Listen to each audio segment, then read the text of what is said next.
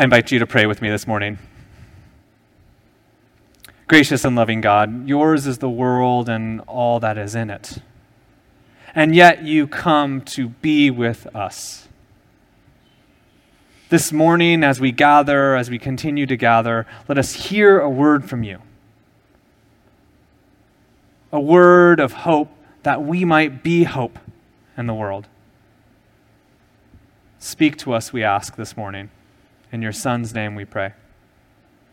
Amen. Some of my favorite words during the Advent season are from the song that we'll sing later as our doxology, O come, Emmanuel. O come, Emmanuel, God with us. It's a proclamation of hope in the future that one cannot help but stir some emotions of joy, of peace, of love. The idea that God would be with us and that God might right the wrongs that are in our society, in our lives, and in our world is one that surely all of us can relate to right now. All of us, in some way, shape, or form, throughout 2020 have experienced hardship. And we talked about this last week, whether it was economic or whether it's medical or whether it's the burden of being isolated at home. Many of us on our Christmas cards this year are going to be putting, thank goodness 2020 is over. Or we're looking forward to 2021. We, during this time, feel in our bones this hope of a new year, of a new day. And I think that this year, especially for those of us who live with enough privilege to have food on the table and a job security that we're not worried about what tomorrow might bring, we can place ourselves in the shoes of those listening to the words of the Gospel of Mark when they were first heard.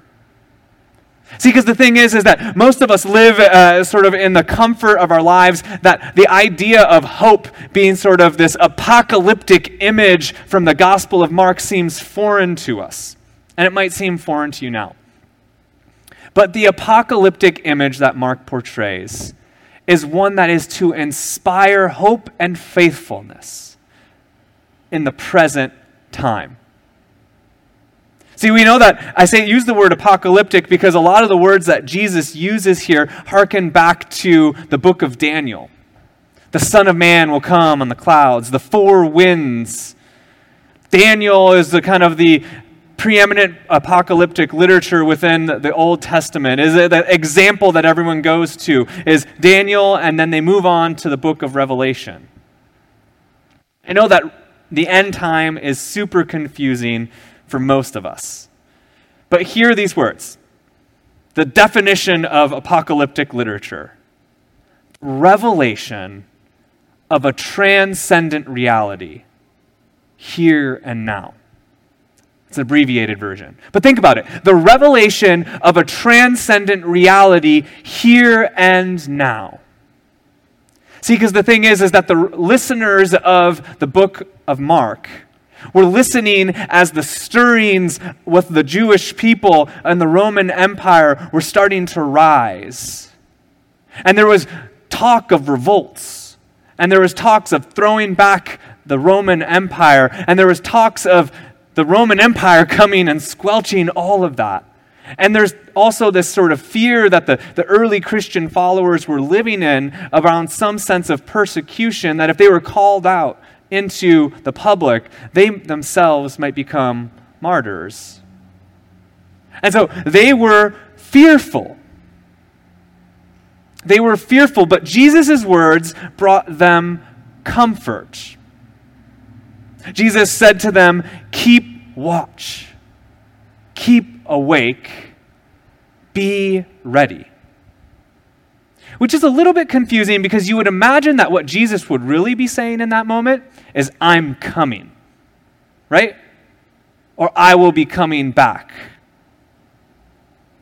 But instead he says to them, keep awake, for the time is now. I've been thinking a lot about what does it mean to be faithful right now? What does it mean to be hopeful right now? Because I know all of us are hoping for a vaccine and for society to go back to a level of normalcy that we're much more comfortable with. We'll be able to be in worship together, be able to go to sporting events together, be able to do the things that we know and we love as our community of faith, to sing in a choir, as an example. And so we're hopeful of those things.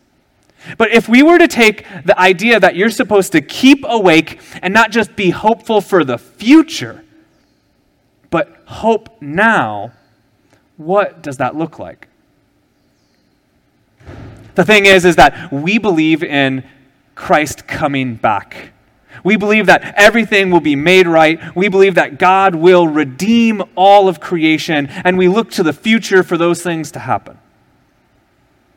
But we also live in this paradoxical world where we believe that Christ has already come, right? That Christ is already with us. So while we're hopeful and we're anticipatory of what's to come in the future, we must be able and willing to find the gift of Christ now. That it's not just about in 2021 when things will be good again. It's about being hope now. Keep awake, Jesus says to those early followers. Amidst the political turmoil, amidst the persecution, amidst the risk of revolt, the writer of Mark says, keep awake to those early followers of Jesus. Fast forward almost 2,000 years, amidst COVID-19 and lockdowns that none of us have lived through in the past, we hear these words, keep awake. Because we know something that is beyond our experience right now. Remember that transcendent reality. That the one coming on the clouds, Jesus Christ and his return, is the king and in control and present now. It's not just about the future. We lit the candle of hope. It is something that we can press into now. But what does that look like? I'm so thankful that Debbie and Bob were able to be with us this morning because I didn't tell her about this, but I was going to use her as a sermon example a little bit. Because when I think about what does it mean to keep awake, I can't help but have ringing in my mind her, well-known colloquial phrase, "Hey gang."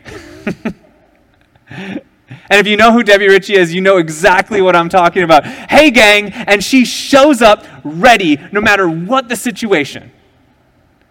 Whether it's, hey Debbie, we want you to help us paint these cut-out Christmas trees that we're going to use at the front of the sanctuary. She's ready. Hey gang, I'm there. Whether it's, Debbie, we want you to come and light a candle for the Advent season. Hey gang, ready and there. You know her sense of hope in the present moment. The energy she has to engage in that is inspiring. And so when I think about what does it look like to be faithful here and now, I can't help but have that phrase ringing in my mind, hey gang, ready to get going and to get engaged in whatever is in store for us throughout this Advent season. And you know the thing about it that I was thinking about is that we have this unique opportunity this year, more than any other year, because every other year, you want to know what we're spending our time doing?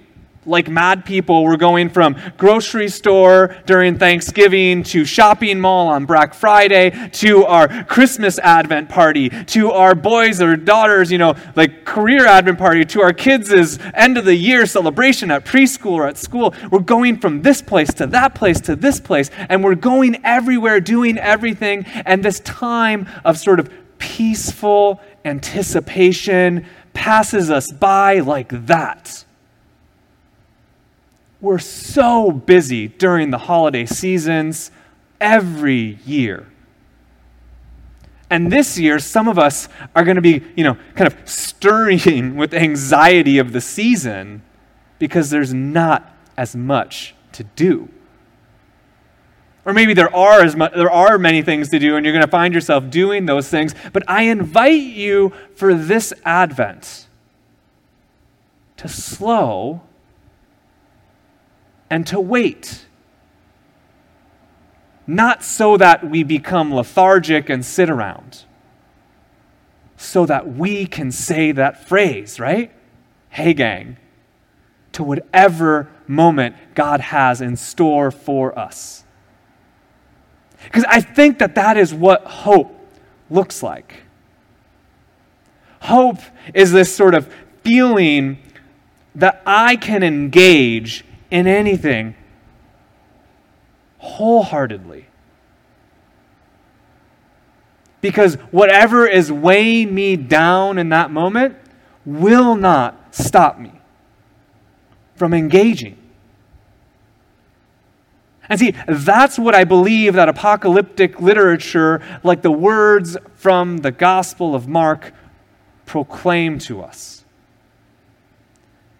That you can now engage. You can be hope.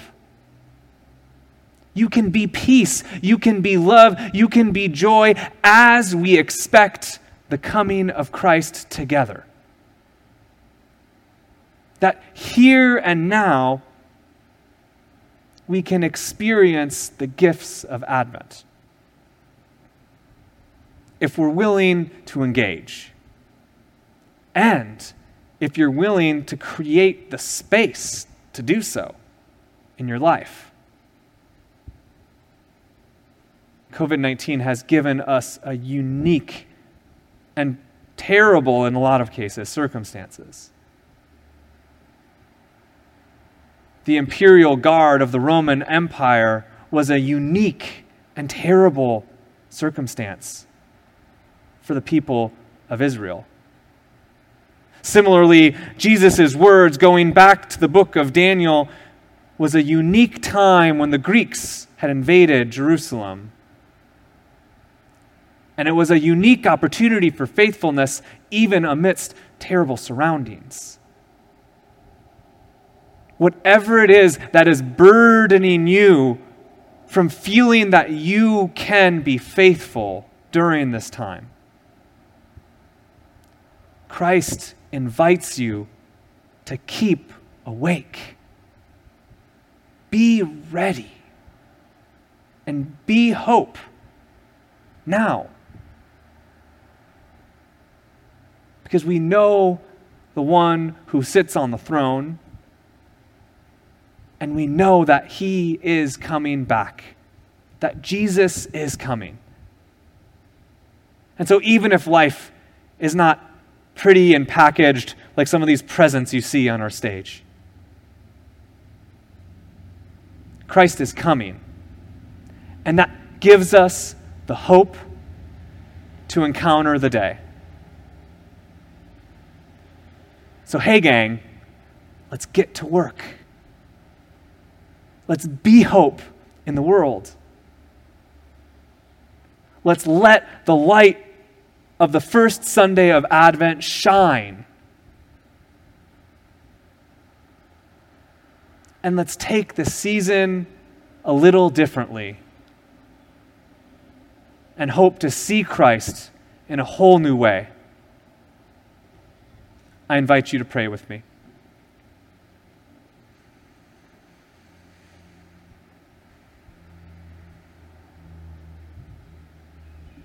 Gracious and loving God, we give you thanks that your love permeates all things. And we give you thanks that even amidst crisis, even amidst financial hardships, or the pain of divorce, or the loss of a loved one, that you are in fact the one who is coming on the clouds. And that one day, all the wrongs and all the pains and all the breaks in our life and our communities, they'll be righted. That we will all be reconciled back to you. But help us live that now.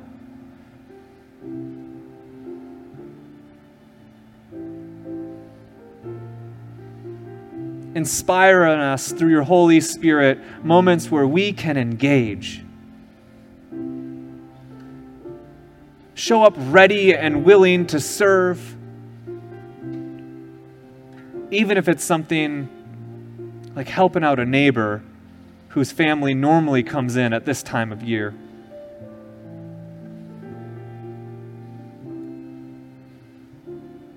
Help us be hope in the world.